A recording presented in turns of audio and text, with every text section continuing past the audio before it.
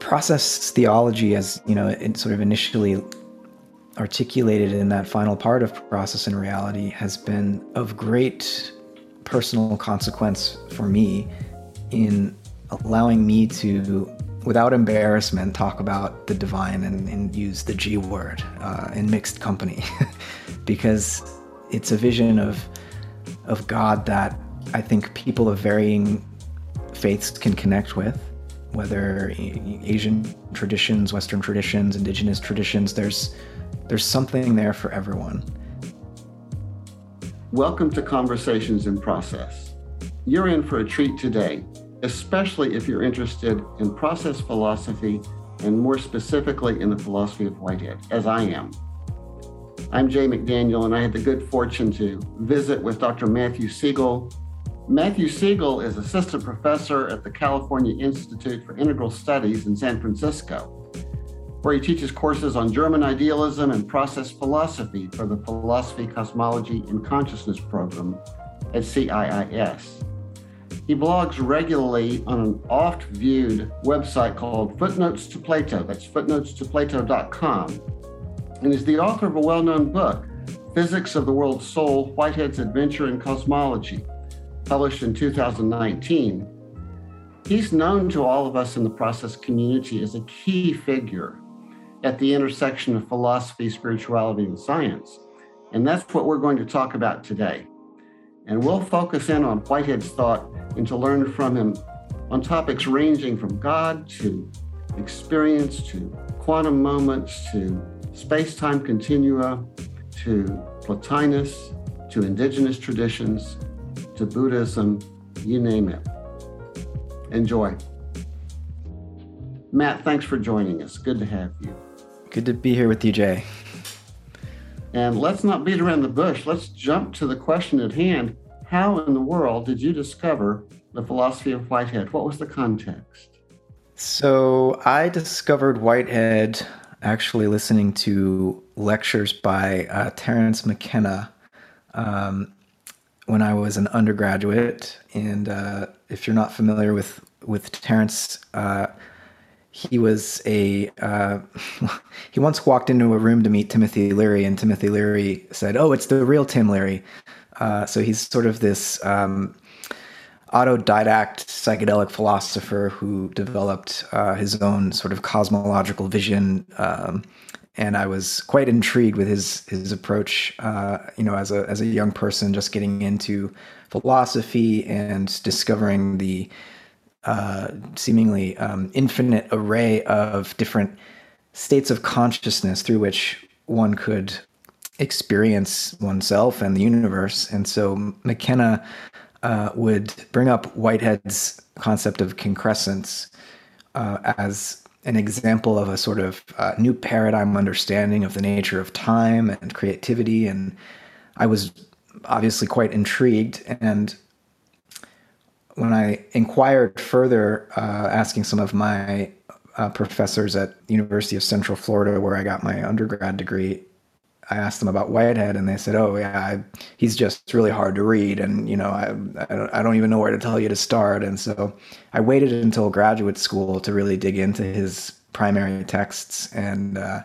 began studying him in my first year at CIIS in the master's program, Philosophy, Cosmology, and Consciousness, in which I now teach. And I studied with Eric Weiss, who passed away last year.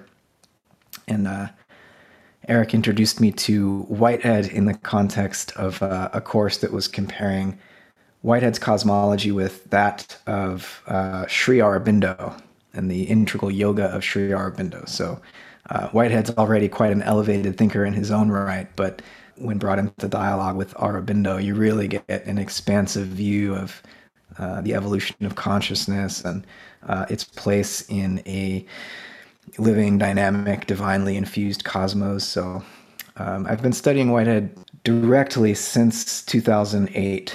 So I've only continued to deepen into it since then. Two questions, Matt. One is, what was the personal or religious or spiritual background for your interest in McKenna and and cosmological thinking in the first place? What's the background for that? And two, can you say a word about McKenna, a little more about McKenna and what he found interesting about Whitehead? Yeah. Well, my own upbringing was in the context of a mixed family. My mother was sort of non-denominational in her Christianity. We would I would go to Sunday school as a kid, but never really developed a abiding relationship with a particular church community. My father was Jewish, is Jewish, and similarly, while for certain high holidays we would visit his parents and engage in some ritual and prayer. I never was bar mitzvah or anything, and didn't learn Hebrew, which I regret because it's one of those sacred languages that I think grants insights into the nature of being when one really starts to grapple with it.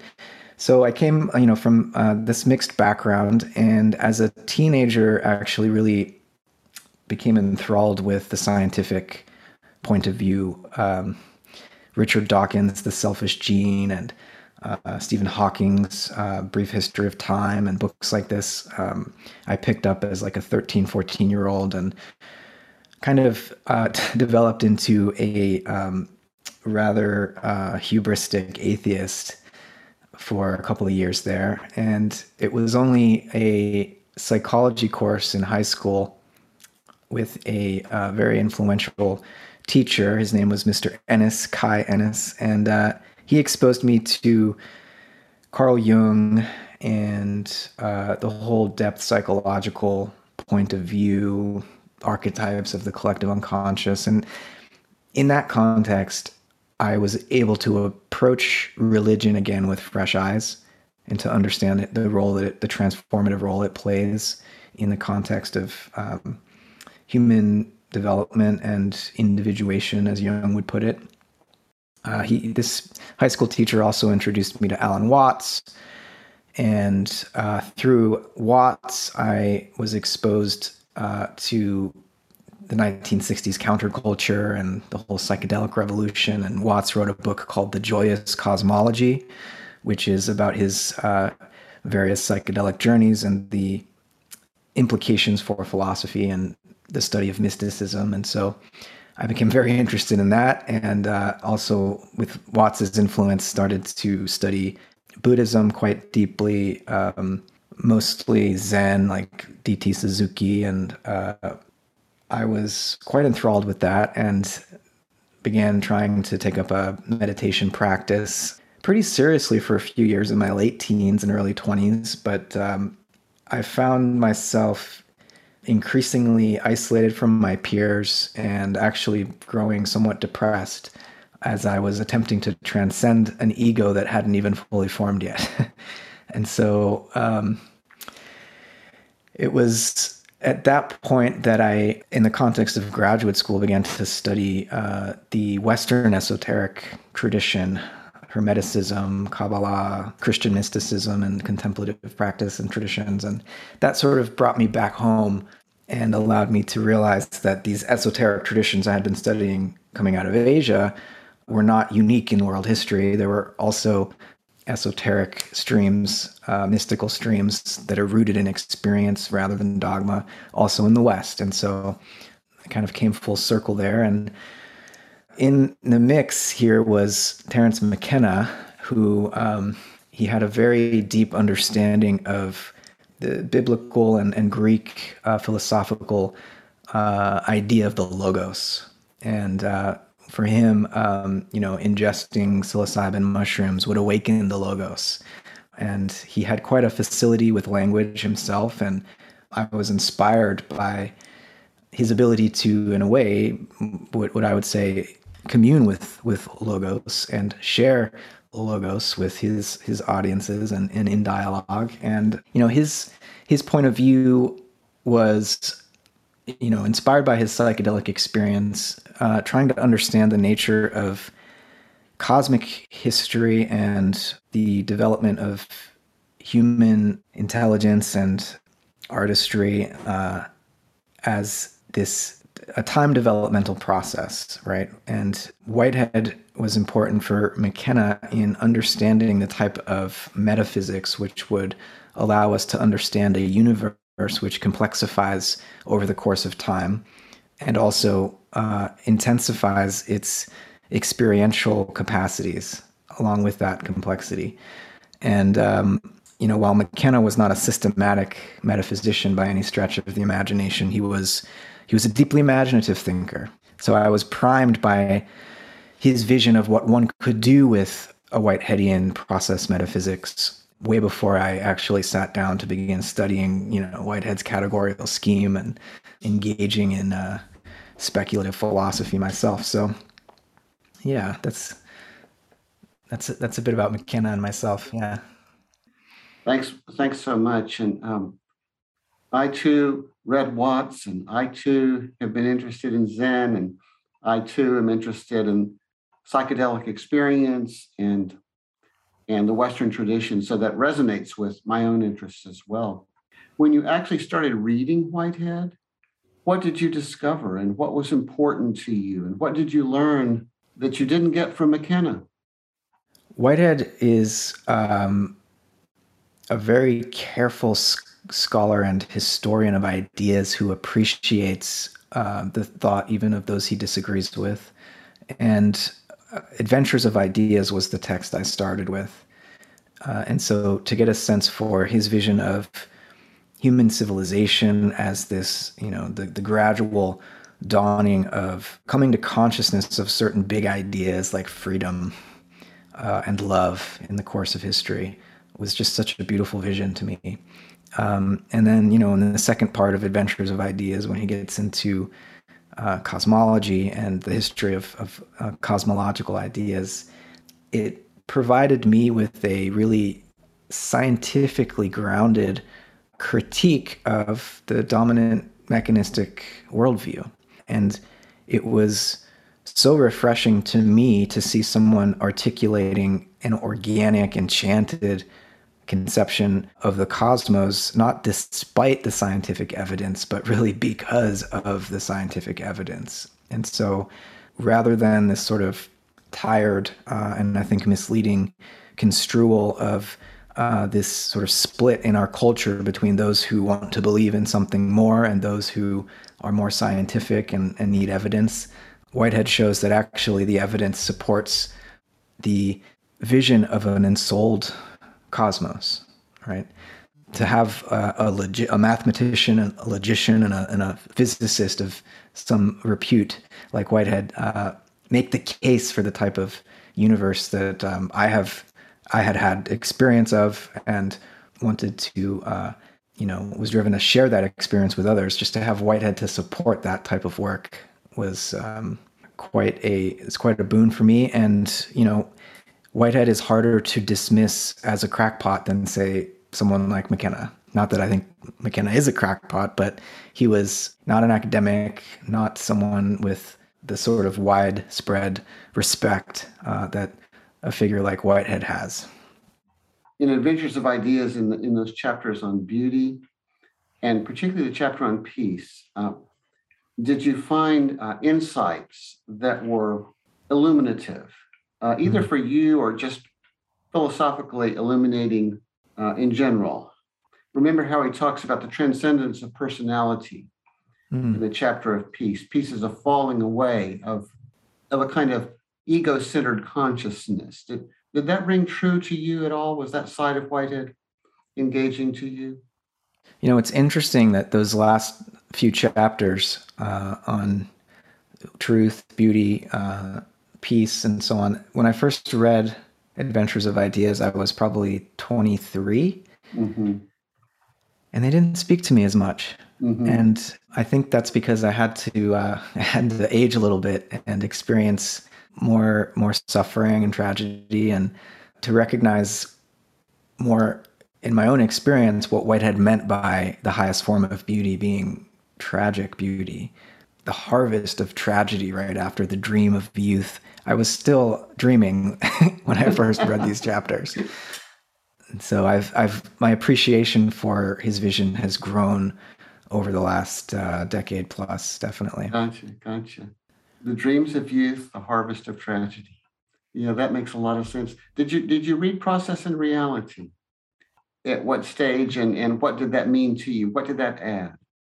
I read it shortly after, within a year after Adventures of Ideas, also in the context of courses with Eric Weiss, and it was a bit baffling initially. I had enough background in the history of early modern philosophy to, engage with and understand the dialogue he was having there with figures like Descartes and Locke and Kant and others, Hume, of course. And, my initial takeaway from reading Process and Reality, what really stuck with me is the way that he could draw from these various other philosophers that he disagreed with, and yet find this through line where, despite their statements to the contrary, embedded within all of their thought were deep insights into the nature of experience that Whitehead wanted to preserve. And so his very generous way of engaging with these historical figures was something that I wanted to emulate, because so often in academic philosophy, the method of engagement, not only with historical figures but with one's peers, is critical and dismissive and wanting to make a name for oneself. And Whitehead was so conciliatory in the way that he would integrate the views of those who came before him. But Process and Reality is a book that as I tell my students now, it repays decades of study. I mean, I've been studying it for more than a decade now. I've probably read it 6 or 7 times, and I find something new in it every time I pick it up. This is true of most of the deep philosophical texts. Students sometimes have the mistaken impression that you can read one of these books, whether it's Process and Reality or Being in Time or whatever, that you could read it once and get it, as if professors who teach these books only needed to read it once to understand, and that's just not the case. And so I try to disabuse my students of that mistaken assumption, and I've just fallen in love with that book over the years. I really have. Well, there's so much that we can talk about in that book, and I'll start with the concept of God, and there at the end, particularly part 5. What did you make of it, coming from that hubristic, atheistic perspective that you had way early on? Was that important to you, or was that kind of tangential to the substance of the book? What did you make of part 5? Well, I mean, it showed me that Whitehead could certainly be lyrical when he put his mind to it, despite the sometimes dry technical construction of elaborate categories in other parts of that book. When he got to the final interpretation, envisioning God as the poet of the world, Whitehead himself becomes the poet. And process theology, as it sort of initially articulated in that final part of Process and Reality, has been of great personal consequence for me in allowing me to, without embarrassment, talk about the divine and use the G word in mixed company, because it's a vision of God that I think people of varying faiths can connect with, whether Asian traditions, Western traditions, indigenous traditions. There's something there for everyone. And it's a sort of theology that doesn't pass the buck, as it were, in terms of, wishing for some all-powerful father figure to make it all okay or to vanquish the world of evil. It's a participatory vision and grants human beings a role to play in furthering the beautification of the earth and the cosmos. And it's an inspiring, motivating vision. And I have been delighted to find that, when I talk about it to my students, who many of them in my program maybe started their lives in the context of a religious family and were somewhat traumatized by more patriarchal approaches to usually Christianity. And so they escaped religion and were coming into the study of Whitehead with me very skeptical of at least the biblical traditions, the theistic biblical traditions. And I have found quite often that reading Whitehead and coming to understand his vision of the divine is a refreshing reimagination of what the divine could mean and how we can relate to that. And many of my students feel invited to reconsider the idea, the reality, perhaps even of God. And so they've, it's impacted them in a similar way that it did me, in terms of, opening my mind and my heart to this, theistic, even if perhaps panentheistic way of relating to God, where God's part of the world is in God. And so it's a refreshing vision that I think can still speak to modern, postmodern, wherever we are in this late post epoch where everyone seems so cynical and critical. Whitehead offers us a really positive, meaningful vision of how to relate to the ultimate ground of being. In that part 5, there's so many things he says of God. On the one hand, he speaks of God as a fellow sufferer who understands, and that's kind of the image of a companion, someone different, something different from us, but that nevertheless understands us in a sympathetic way. And then he also speaks of God as a lure, an influential, transformative agency within the world, but not all powerful, requiring the cooperation. Of those two images, the companion or the lure, do you find that your students are more interested in one or the other, or where do they lean? I think it depends. I don't want to make any sweeping generalizations, but it seems that the younger ones are interested in the lure and the older ones in the companion. The lure is more the primordial nature, the companion's more the consequent nature. And I think, as we suffer loss of loved ones, or as we grow older and illness or sickness becomes a real possibility, a threat to our continued existence, I think the longing for a companion becomes more palpable. The sense that the suffering is not for nothing, and that there is in some way a form of immortality. Whether or not it's personal, Whitehead doesn't really weigh in on that question, but some form of immortality where even the dead remain, God remains with the dead remain with God and with us in some fashion. That seems quite helpful to some of my students, but the younger ones, particularly the artists, or who have some interest in the arts, or who are in any way inclined towards romantic poetry, this idea of God as the lure is quite entrancing. So, this is why I think there's something for everyone in Whitehead's vision. And this God as the lure, or the incitement to novelty, I think is a vision of the divine that modern people are sort of predisposed to appreciate. Because there is this sense of progressive building up of intensities of experience that the sort of, adventurous attitude of modern people feels reflected by and seen by, and so I think that's what makes process theology a live option nowadays, even though church attendance is down and the traditional religions seem like relics of the past.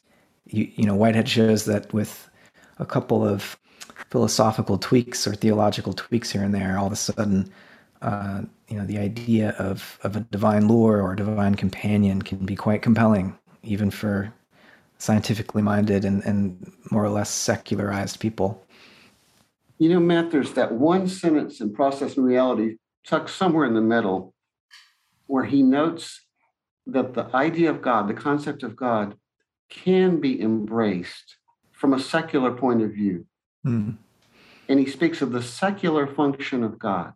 And I've always taken that to mean that one can, even a scientist, could find a principle of order and novelty in the cosmos, a helpful principle to which to appeal in understanding the nature of things, but not have religious feelings attached thereunto.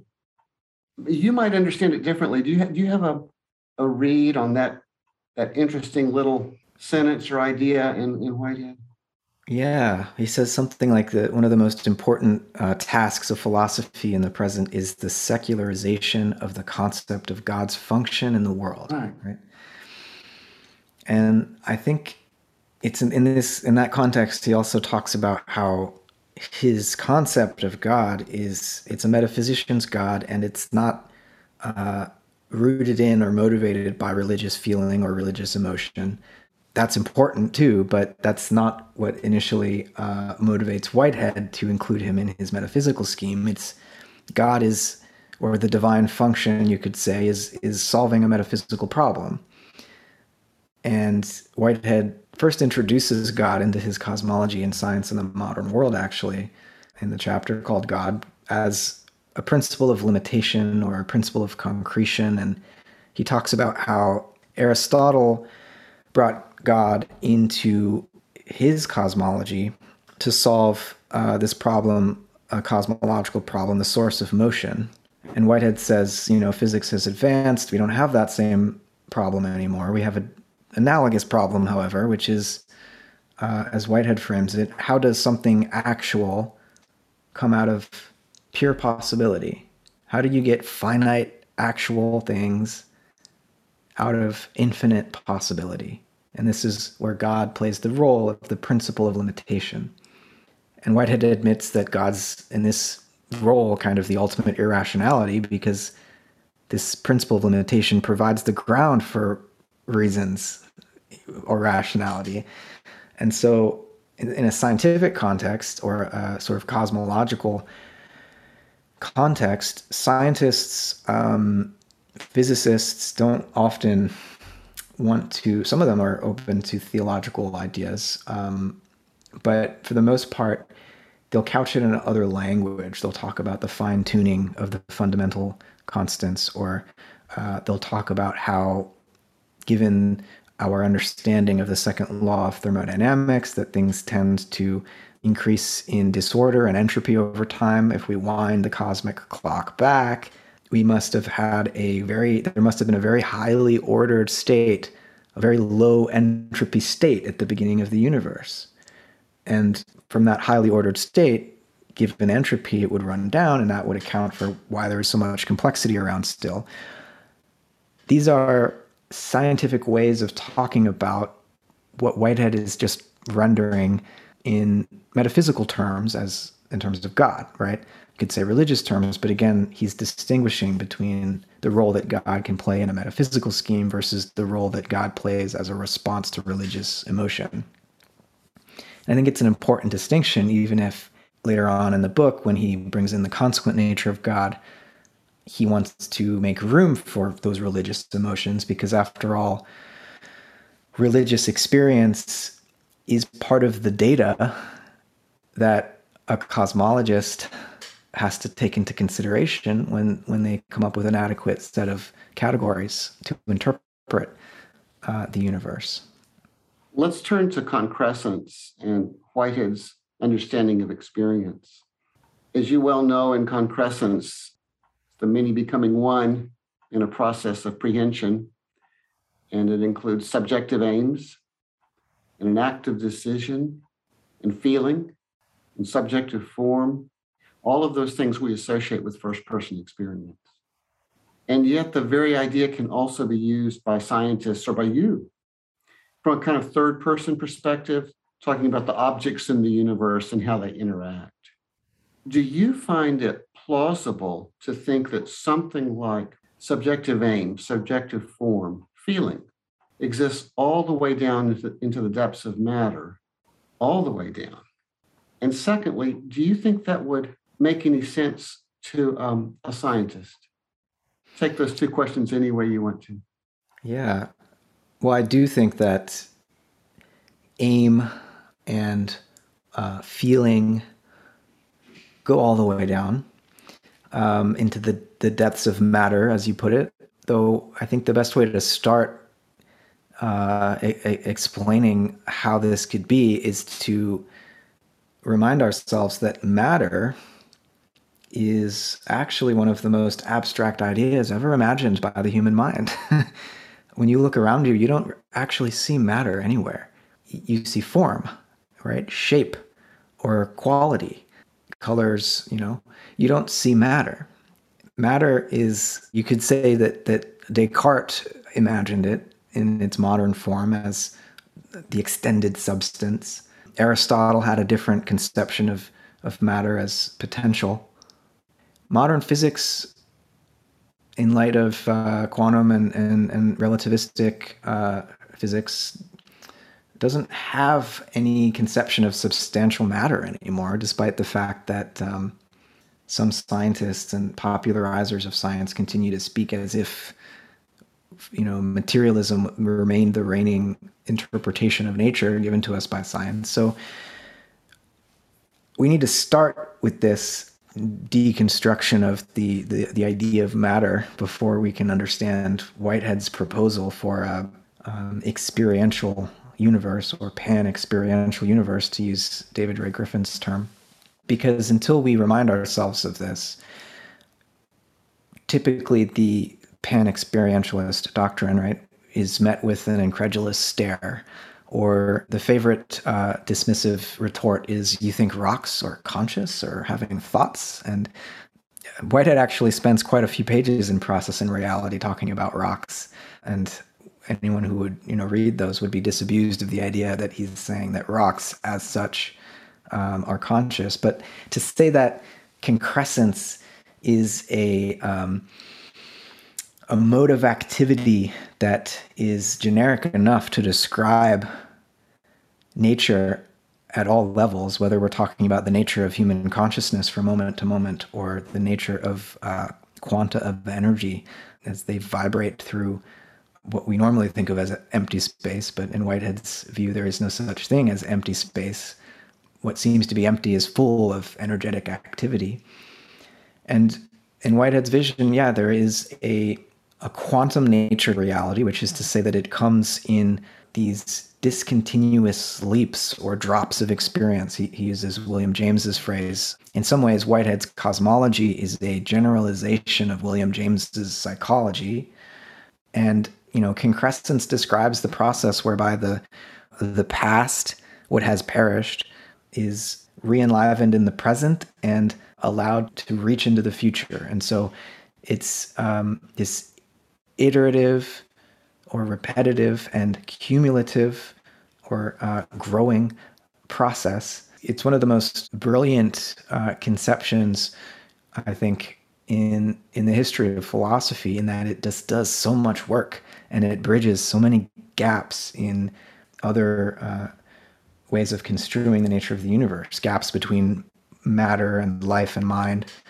And so, is this convincing to scientists, this sort of view? Only those who have the curiosity to avoid becoming locked into a narrow disciplinary specialization, who are willing to accept this philosophical need for coherence, who want to see the universe as a whole rather than the universe as it is reflected through the narrow aperture of whatever their specialization is. In the course of the last century, knowledge has proliferated just so much. Every day a new scientific discipline emerges to study some of the minutiae that can be brought forth in the context of a laboratory environment. And so Whitehead was like among maybe the last generation of polymaths who could get a grasp of the whole of knowledge to really try to put it together into a coherent picture. There aren't many who are brave enough to do that. You risk your professional reputation and your capacity to advance academically if you do this sort of thing. And so there are sociological reasons that some scientists might be skeptical due to the nature of the professionalized university disciplines.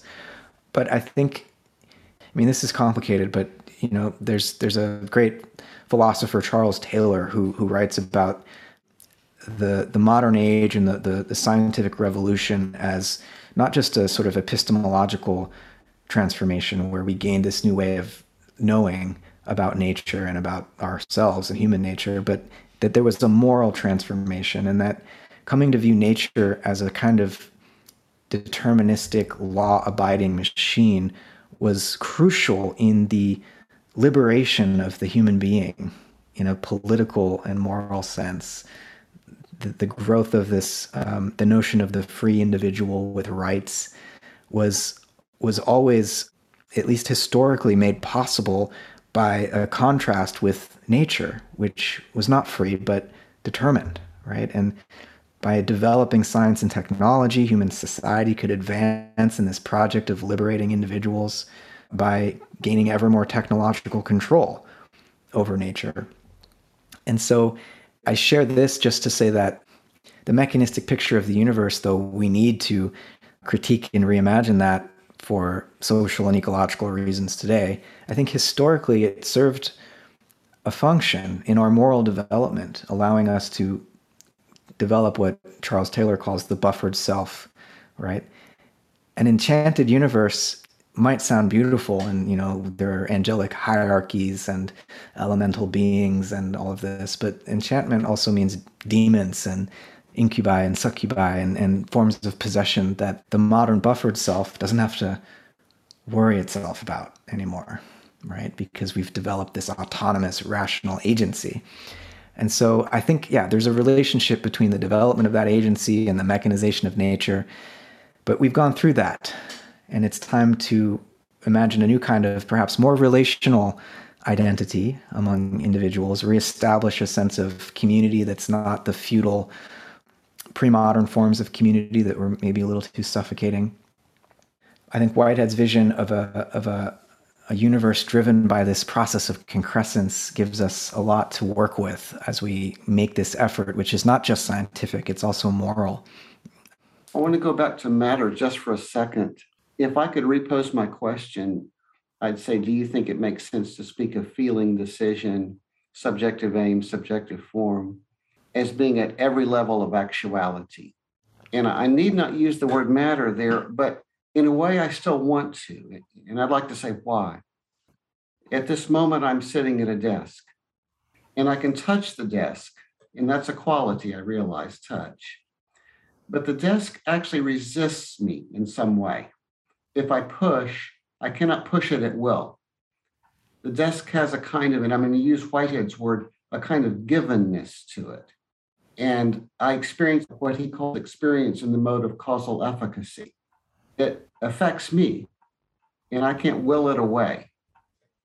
And I wonder, do you think that notion of givenness, the givenness of the past in Whitehead's terms, and experience in the mode of causal efficacy being affected by something other than you, that you simply can't will away, it's given for your experience, does that play a role in your own conceptuality, the notion of the givenness of the past? Related to that is his idea of the withness of the body.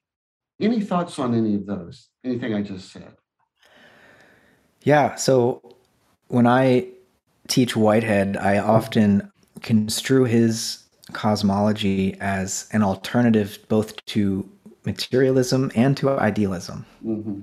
He's a realist. He calls his philosophy organic realism, precisely for the reasons you're pointing to, Jay, that there is a given world of stubborn facts, right?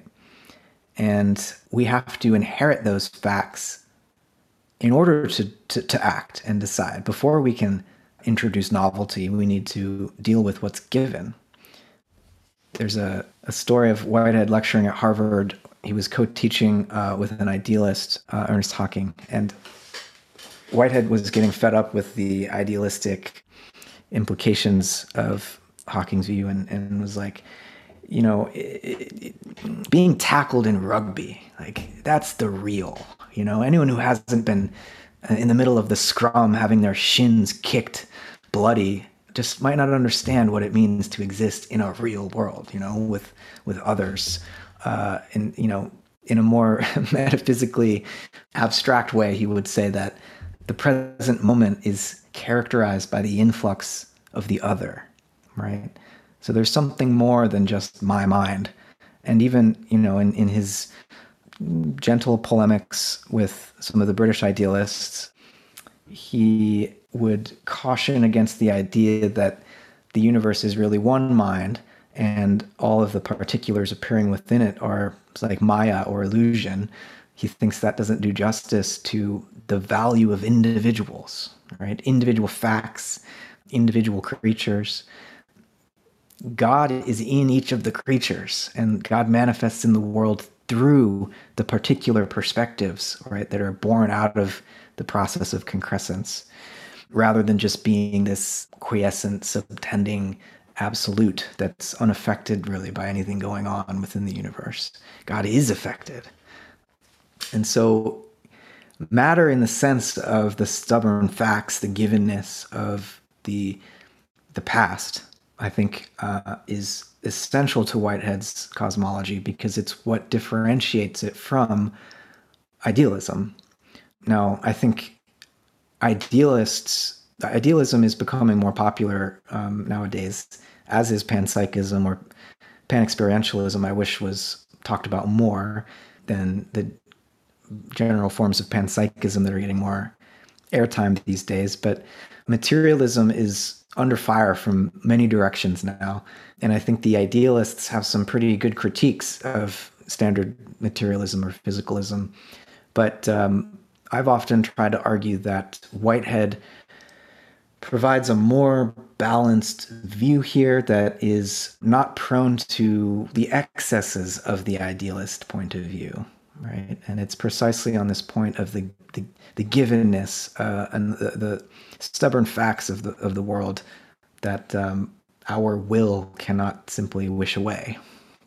So Matt, maybe another idea I'd like to hear your thought on, and it would be the relationship of Whitehead to what I would call Neoplatonism, a certain kind of Neoplatonism. And I'm talking about that way of looking at the world that says, ultimately, there's one reality, and let's call it God. And everything is a manifestation of it, like photons being emitted from a single sun, or ocean waves emerging from a single ocean. Now, I know that Whitehead, in a way, rejects that. I think he does. You respond to that. But nonetheless, it seems to me that in his notion of creativity, there's the hint of something like that. There's a formless something, not a thing, of which absolutely everything is an expression, even God. So that's my way of affirming something like a Neoplatonic insight in Whitehead. But how about you? Do you sense any way of recognizing the truth of those more monistic perspectives? Yeah, I mean, in some ways, Whitehead is there's got to be 7 neos here. Neoplatonist, in the sense that he's, Plato has been reinterpreted many, many times throughout the last couple millennia. And philosophy is footnotes to Plato, right? The European tradition, at least, but I think also the Arabic and Islamic traditions as well. And so I think there are ways to construe, say, the Plotinus's emanationist scheme in a way that is compatible with Whitehead's philosophy, but we have to. Here's how I would put it: rather than there being a emanation from the one to the nous to the world soul to nature to matter, that is sort of a downward trajectory with less and less being at each step. In Whitehead, we have to transform this downward ladder. And of course, Plotinus, there's the return to the one also, but that's an important hint here for connecting Whitehead to Plotinus. But I think rather than this hierarchy where matter's at the bottom, we have to create like a lemniscate, if you will, right? The infinity symbol, where Whitehead says creativity is both many and one, And so if matter is, in Plotinus's sense, just like pure dispersal in the many, that is just as much a reflection of creativity as is Right. the unity at the beginning, you know? And so I think when you go to either extreme, you end up in the same place. And one could argue that this is a fair interpretation already of what Plotinus and the Neoplatonic tradition is saying. You know, there's more kind of body positivity in Neoplatonists like Iamblichus, and a sense in which the body is a vessel for transformation of the soul in a way that maybe wouldn't otherwise be possible. And so I think this is a rich area for sort of cross philosophical comparison, interphilosophical comparison. And I didn't mean to, too sharply oppose Whitehead to idealism. It's more there are certain forms of monistic idealism or non-dual idealism that I often have brought up in dialogues or even debates with folks who will, strangely enough, oppose non-dualism to the view that I'm putting forward, which isn't very non-dualist.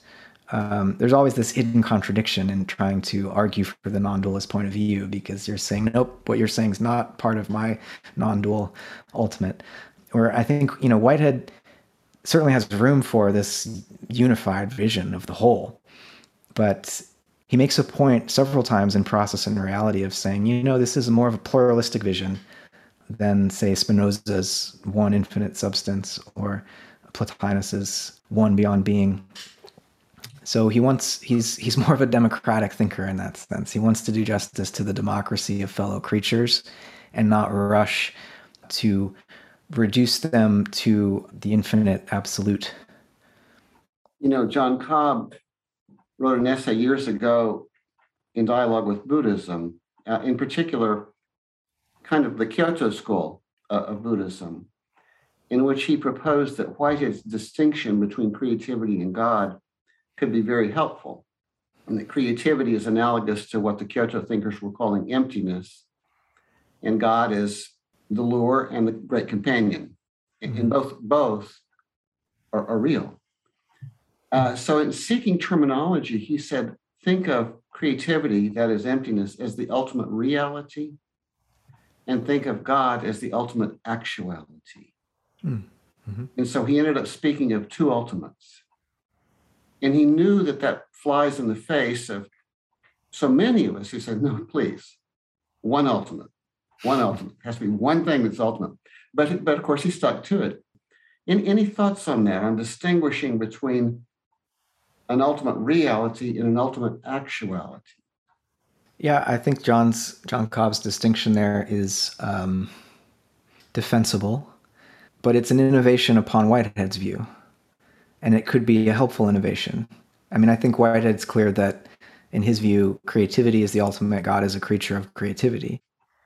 But in an effort to be more, not just inclusive in the sense that you're assimilating others to one's own view by making room for them, but really pluralistic in our interreligious dialogue, I think, John's innovation there is helpful for the sake of starting a new kind of conversation with Buddhists or other traditions who don't have a need for any kind of God or theistic being.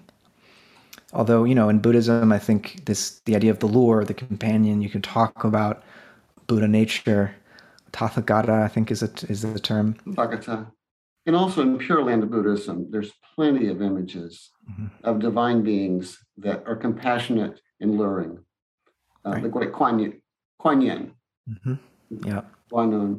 Let's turn to one more area now that we're in the multiplicity of religions. Let's go to shamanism. And one characteristic of so many shamanic traditions, but also of Neoplatonism for that matter, is a recognition of multiple planes of existence inhabited by multiple kinds of actualities, which are encounterable. But some of those actualities are not three-dimensional in the sense of being available to the physical eye. Another kind of eye, yes, but not the physical eye. Do you think that Whitehead's philosophy is conducive to an expanded pluralism that could include multiple kinds of actuality, not simply the three-dimensional? Yeah, I certainly think so. In Process and Reality, I think I can't remember the exact way that he phrases it, but he speculates about actual occasions and societies or historical roots of occasions that didn't have the same balance of physical and mental poles, and that he leaves open the possibility of occasions which could be more in the mental pole than in the physical pole, as we're used to understanding what physics means, what the physical pole of an actual occasion is. And I've thought a lot about this both in the context of so-called disincarnate entities, but also in trying to reconcile Whitehead's cosmology with the psychology or metapsychology of Carl Jung, and what are archetypes in a Whiteheadian cosmos. They're not eternal objects, that's clear, because as Jung understands archetypes, they have agency. They're beings. They're the gods and goddesses that make up the human psyche, and so they're kind of these hybrid entities somewhere between eternal objects and actual occasions, at least as we're used to those in the physical world. So I haven't developed this in a paper, but in dialogue with some others who are interested in this, of trying to think of archetypes in some way along the lines of Whitehead's propositional feelings, and that they're in some ways inhabiting the divine mind and interacting with, again, the physical world as we're used to experiencing it through the initial and consequent natures of God.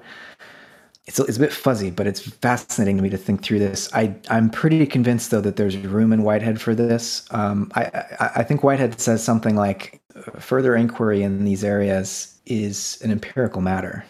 It's based on what we can experience, but his categorical scheme leaves room for it to be integrated into the cosmology, for sure, in my opinion.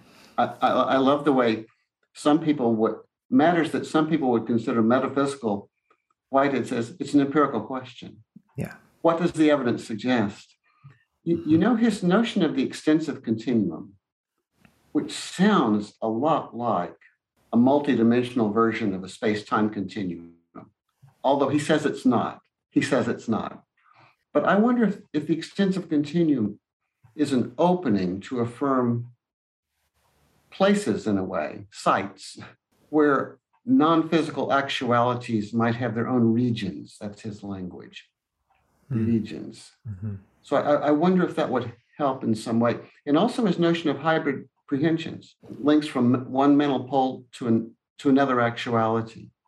Any thoughts on that? Have you been able to make sense of this idea of extensive continuum? Is that how are you doing on that one?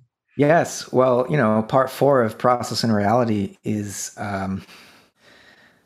one of the most difficult philosophical inquiries that I've ever had to make sense of, or try to make sense of. I see Whitehead there trying to elaborate a contemporary reconstruction of Plato's receptacle, which is, as Plato says, a dark and difficult idea, very obscure, because it's almost like one way of characterizing the receptacle is as it's the form of formlessness, right? It's the matrix within which forms can come to manifestation. I think Whitehead wants to distinguish metrical space-time from the extensive continuum, which is a more general idea than just the space-time of our cosmic epoch. And so I think we can say that it is this pregnant, multi-dimensional womb within which many forms of actuality could come to be and communicate with us, perhaps via hybrid prehension, not through any measurable physical means. But Whitehead doesn't. He's doing plenty of speculation on so many other matters, and he doesn't speculate too much about what my teacher Eric Weiss used to call transphysical entities.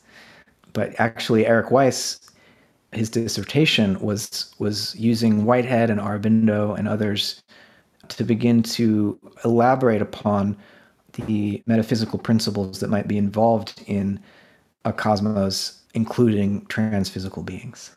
Well, so many indigenous traditions, but actually many kinds of traditions, speak of departed ancestors as living. We live and move and have our being in a home of ancestral spirits, as well as the physical world. And I wonder if your notion of a womb, a multidimensional womb where other kinds of actualities can reside, might at least be a lens through which to think about that. And lots of communication. Well, listen, this has been a great conversation for me. Thank you so much. Yeah, well, I try to do my teaching in a dialogical way, and I really appreciate your questions, Jay. This has been enriching, and I hope our listeners have appreciated it. And thanks for the opportunity. Was there a question that you wished I'd asked that I didn't ask? I mean, there's so much to talk about that Whitehead and process thought generally offers so many helpful, mediating, conciliatory ways forward out of the contemporary, increasingly polarized cultural spaces that we inhabit, whether it's the science and religion debate or the debates among the religions. And so maybe next time we could talk more about how Whitehead's cosmology and process theology would help us resolve the culture war between those who would profess a more reductionistic, scientistic view of the universe and of evolution versus, say, creationists or intelligent design theorists who are holding on to this view of an interventionist, all-powerful deity that's large and in charge, and see in what ways Whitehead can help mediate this debate between the warring camps. I think that would be fun and important. Well, I love the fact that you said next time. So perhaps this is part one, and perhaps there can be part two, because I would love to talk about those matters. Yeah, and it deserves an hour of its own at least. Well, for now, thank you so much. See you next time. All right. I look forward to it, Jay. Okay. Thank you. Conversations in Process is a podcast from Open Horizons and the Cobb Institute, hosted by Jay McDaniel.